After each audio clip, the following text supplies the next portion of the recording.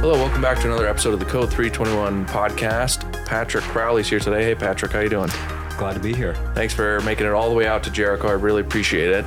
So today, what I wanted to talk about is a pretty big topic that I think every single person in the world can relate to right now, and it's opiates and what is going on in Vermont specifically, but some trends that we're looking at in the country. So when we start talking about, we've talked about the problem here for a little bit. So what the heck are we going to do? What are people trying to do? And what did you find out when you were doing your research? How do we even start to get on top of this and deal with it? What are people saying? Yeah, people are saying all kinds of different solutions. So when I looked at Burlington specifically, one of the reasons I wanted to frame the opiate crisis in the city of Burlington is because there's really this huge effort, people in the city, to try and think of what can we do? We have to do. Everyone of every political alignment in the city of Burlington will all say that what they're doing now isn't working and that they have to come up with something. So some of the things that people are suggesting are maybe, on one side, people want to push even further into what's framed as harm reduction. So that means things like overdose prevention centers. Those are, the state of Vermont is not quite convinced that that's legally allowed to happen. You do see them in other parts of the country. New York City has 2 of them. And that has kind of been, they've opened those, depending on your interpretation of federal law, kind of in defiance of federal law, because they're allowing people to take in illegal drugs into these supervised settings, use the drugs under supervision, and if there's an overdose, it's reversed. And it's my understanding that the centers in New York City have never had a death, and they've only had to call for, for an ambulance to come in, a small handful of times. Because in fact, I saw in an interview, they don't even give naloxone as their first method. They usually just go with oxygenation, and then if they need to, they'll titrate naloxone. Yeah, and I actually pulled a little bit of data on this because this is a really fascinating topic for me, because I remember. I don't remember if you were there or not, but we had a union meeting when I was on the fire department, and the mayor had just skipped over the surface of this about the safe injection sites, the SISs, and it more than half of the people in that room looked right into the mayor's eyes and said, "I will walk out of this job and I will never come back if you even think about bringing that here."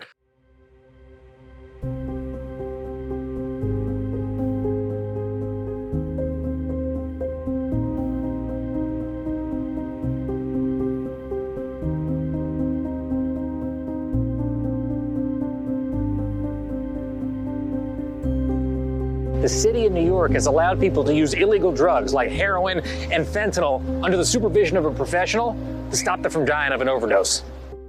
17 people have overdosed since you opened last week. Since we opened last week. And all of them have survived. All of them have survived. No more improperly discarded syringes on the streets, near our schools, in our subway stations. A harm reduction strategy used around the world for decades, now open in the United States.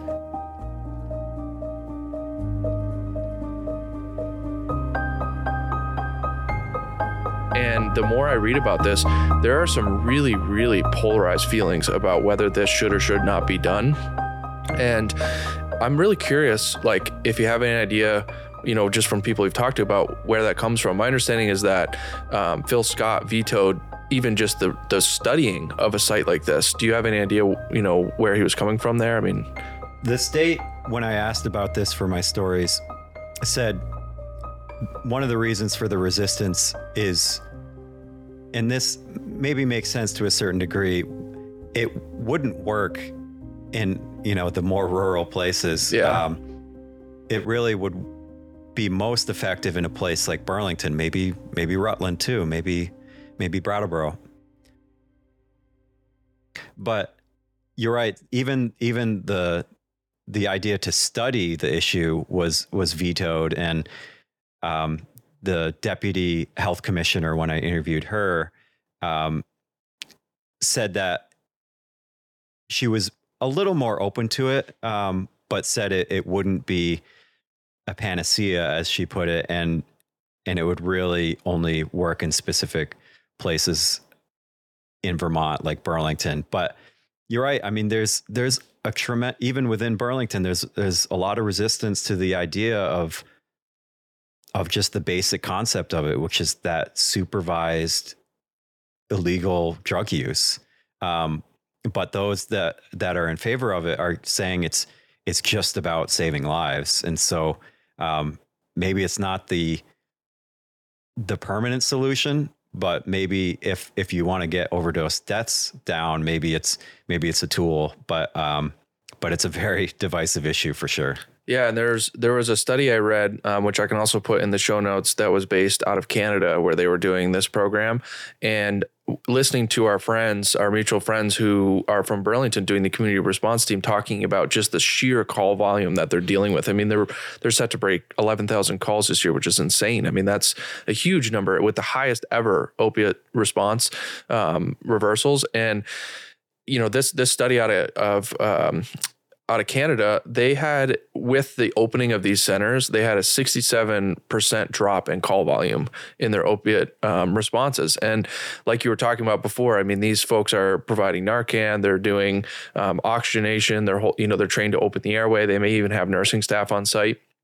And I think the other thing that we have to think about a little bit is that harm reduction piece that you're talking about, because a lot of these centers, one of their selling points is looking at all of the periphery impacts you have on the system as a whole, not just on the opiate death or opiate reversal, because if they have access to clean syringes, they're less likely to get HIV, hepatitis, which is generally good for the population. It reduces the burden on the healthcare system. It reduces the need for them to go up to the hospital. One of the studies I looked at here said that when there's a safe syringe program or some sort of like syringe exchange program, they did a comparison between San Francisco and Miami. And San Francisco has this safe syringe program and Miami does not. And they found 8 times more improperly disposed of syringes in Miami than San Francisco. And so when you start to like really apply this, you mentioned earlier in the show about the improperly disposed of syringes being more prevalent because they're using more times a day. The action is quick on, quick off. And I found a really interesting fact when I was reading one of these articles where it says that 1 in every 3 police officers may be stuck by a used needle during their career. And most of them report it is one of the most stressful and anxiety provoking events that they go through. And so it's like, not only are we looking at this as, we're reducing the opiate deaths and opiate overdoses, but also, it has been proven to show that there's less syringes improperly disposed of, that they're less likely, if they know they can get access to syringes, there's no reason for them to carry them around. They're going to use it and dispose of it, and they're not going to carry it in their pockets. The reason that they're carrying them around presumably is because they may need it again. But if they know they can get one whenever they need one, I mean, so it's just interesting to me that, there's this, it's very divisive and people feel very passionately on both sides. And I think I'm in a position where I just kind of want to ask questions, and it's just an interesting concept to me. And I wonder, is it one of those things where we're having some, political polarizations in terms of this like big public health thing. And then you're talking about how you mentioned there's some legal piece to it about like, is this permissible? Is this, something that is going to be allowed, So I would just remind people to think about all of the pieces of this problem, because I think one of the common errors that we've talked about is when you just look at it as, oh, it's a drug addicted fentanyl user, and it's so much more complicated than that. It sure is. Yeah. And but that's just one thing that people are kind of looking towards is, the harm reduction. Some of the other things is the other side of the issue, which is, you've got a certain crowd within the city of Burlington arguing that it's about enforcement. And so I don't think anyone means arresting all drug users, to be clear. Yeah. I think sometimes when people say we need more enforcement, they get sometimes accused of saying like, oh, so you just want to arrest all drug users. But as far as what I've heard, I haven't heard anyone suggest that. I think they mean police department's ability to at least have consequences maybe for drug dealers, low-level drug dealers. You know, the city of Burlington doesn't have as many officers as it once did. And so they actually told the city council in October, the officers gave an update on sort of what the current state of their drug unit was. And they have a street crimes unit that used to be staffed that is now only voluntary overtime. Yeah. And so when you have a street crimes unit staffed like that, they're just going to have to ignore certain low level, not maybe ignore, but not devote as many resources to low level crimes and low level drug dealing than they once did. And so that's a certain factor. I mean, there have been a couple big high profile drug busts of guys that for some reason all seem to be from Philadelphia that were operating in Burlington, and they're busted with, 13,000, 17,000 bags of fentanyl. And that's just like a small window of time. Yeah. And so that's a lot of fentanyl. And so the police, they are making arrests, but it's there's still a lot more to go on that part of it. Yeah, it's just like the Hydra problem. You cut off one head and two rise up in its place. I mean, just opportunity. And I know with the changes in how the police department had been staffed and what was going on in the pandemic and everything, obviously, both of us working there at that time, we kind of saw that, 5 years ago, I don't remember ever hearing about a Philadelphia drug gang running City Hall Park.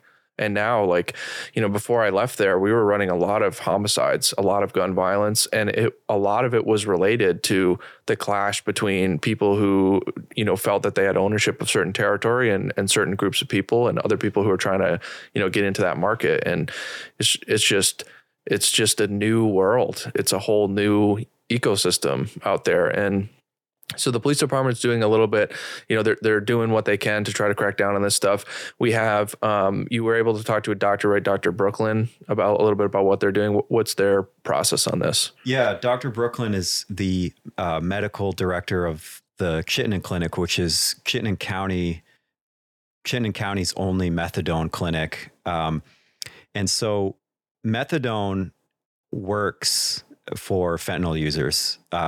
Suboxone, not as much because of all these, physiological reasons of how Suboxone it gets up to a certain point and then it's just not effective no matter how much you add. Yeah. Whereas methadone, you can just keep adding until you get the dosage right. Yeah. And so that's why methadone can work for fentanyl.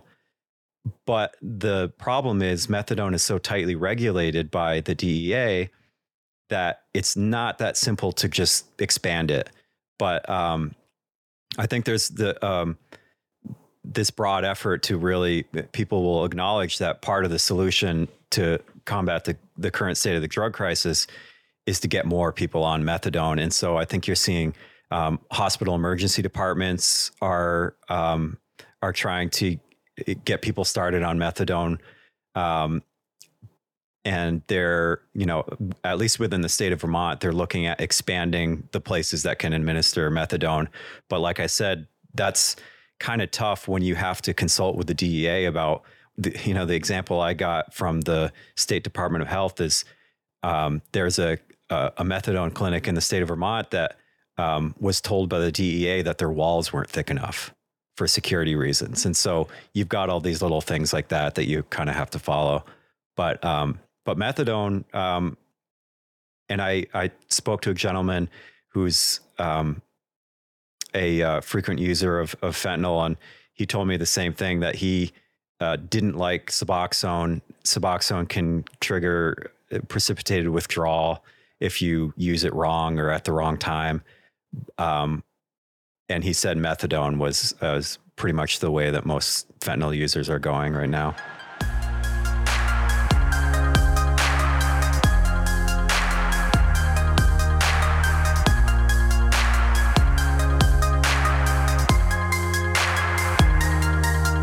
things you wrote in your article that really stuck with me is a quote that an individual had where it's like, I can't compete with a drug dealer who's going to show up at your house at 2 a.m., 10 minutes after you text them and give you whatever you want for a cheap price. Like, that's just the fast food of drug administration. And, these methadone clinics, they're regulated. Like, you have to schedule an appointment, right? You got to like find a way to get there. You might have to travel for it, especially if you don't live in Burlington. I mean, how are you going to get there? How are you going to get back? For someone who doesn't have a home or a car, that might be a big leap where, these drug dealers will come right to your tent and hand it to you and do whatever you need to do.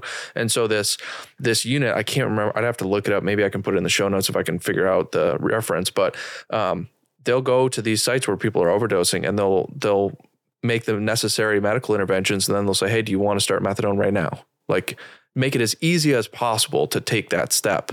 And correct me if I'm wrong, but when I was reading your article, sometimes these methadone treatments can require like multiple appointments, right? It's a process. It's not just a, one time and forget it, right? Yeah, because you can't get all the way up to your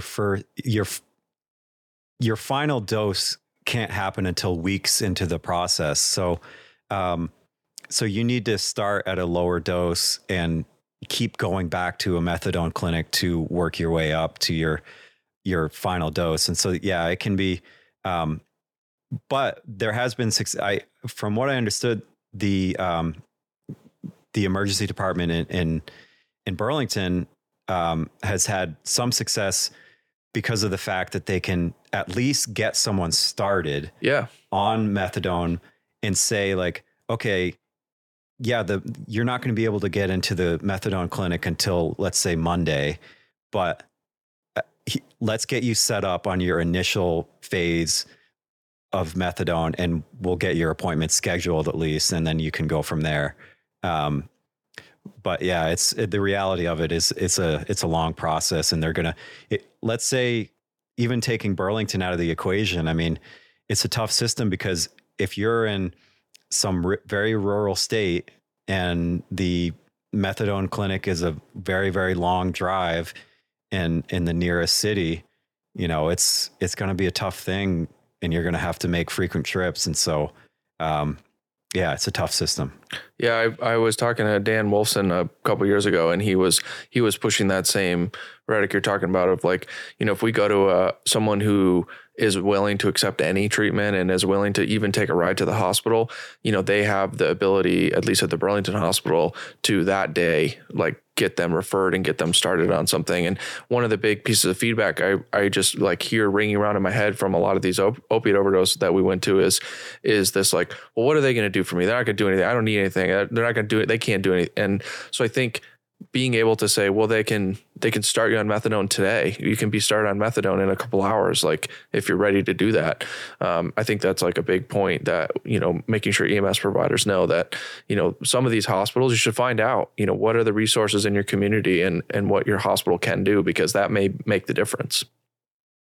Yeah, I think that's a great point. And then Burlington's starting a new team down in at least the downtown area, the community response team. And I listened to a really good podcast with some of our old friends there. They're coming up with this community response team. And were you able to speak with them at all and hear a little bit about what they're doing? I did, which required putting a disclosure at the bottom of the article saying that I am a former member of that department that I was speaking to. But it was really fascinating to talk about the origins of that team. And I thought it was a really powerful anecdote. So in early September, the Burlington Fire Department is now running 48-hour shifts. And they had a 48-hour shift that saw a completely unprecedented number of reported overdoses or unresponsive people or a person down. And they were just, Chief LaChance was going around making his rounds, and he just heard call after call. And finally, a couple paramedics came up to him and said, like, one was half joking, saying like, oh, we should just put someone in a UTV and go around to, help out with these. But then more seriously, another medic came up and said, we have to do something. As call after call was coming in. And so the idea of this community response team really bubbled up from the ranks. And I think it's two benefits for the city. One being that it's something different to try for the responders themselves to put fewer resources out for, maybe it's a reported overdose or someone just experiencing the desired effect and they don't want to talk to anyone. They don't want to go to the hospital. Yeah. And so rather than having an ambulance in an engine go out to that while you potentially miss some other important call, they have this community response team in a pickup that are more proactive and are able to be out there to sort of triage more or less to say like, and to be clear, if they need an ambulance, they're going to get one, but they're out there. And then I think the other benefit is to the city because, and the chief really tried to sell this as well by saying like, look, this is more of a proactive role. Like they're not going to be every day just waiting in the station. They can be out in the downtown area building relationships. Xylazine causes these terrible wounds, these infected wounds, and maybe you can give a bandage to someone that really doesn't want to go to the hospital, but they're struggling with the xylazine wounds. And so you can kind of build that relationship to say like, hey, we're looking out for you. We're just here to help. And so it's a very different kind of response model. The city of Burlington, I will say, sounds very excited about the idea from all political spectrums. I've heard a lot of people speak highly of even just having like, look, this is a new idea. And I think we're at the stage of this crisis where just trying something new, and this fire department program is only a pilot. So they got funding for 6 months to run it. But I think there's a lot of hope to say like, just to see like, if this works, then we just have to be willing to try new things. Yeah. And we're no worse off than we were before. I remember watching a video online of Skid Row in Los Angeles, and there was a nonprofit actually there of medical volunteers in just a gator with an oxygen tank, a BVM, and Narcan. And they would get reports from the street from just someone being like, hey, there's someone's overdosing over there. And they'd get in the truck, they'd zip down there and they'd resuscitate that person and then call for an ambulance if they needed it. And it's very similar. It's like, just being that forward stage resource. And to be clear, my understanding is that those community response teams, they do carry the necessary things to reverse an overdose and, work a cardiac arrest and those minimal things. It's not like they're just sitting there with a clipboard. They do have all the other things that's more, calling the ambulance when something more higher medical is warranted. But I think that's great. And just the contact, it's almost like how the Howard Center Street Outreach Program approaches mental health and wellness around people who are houseless.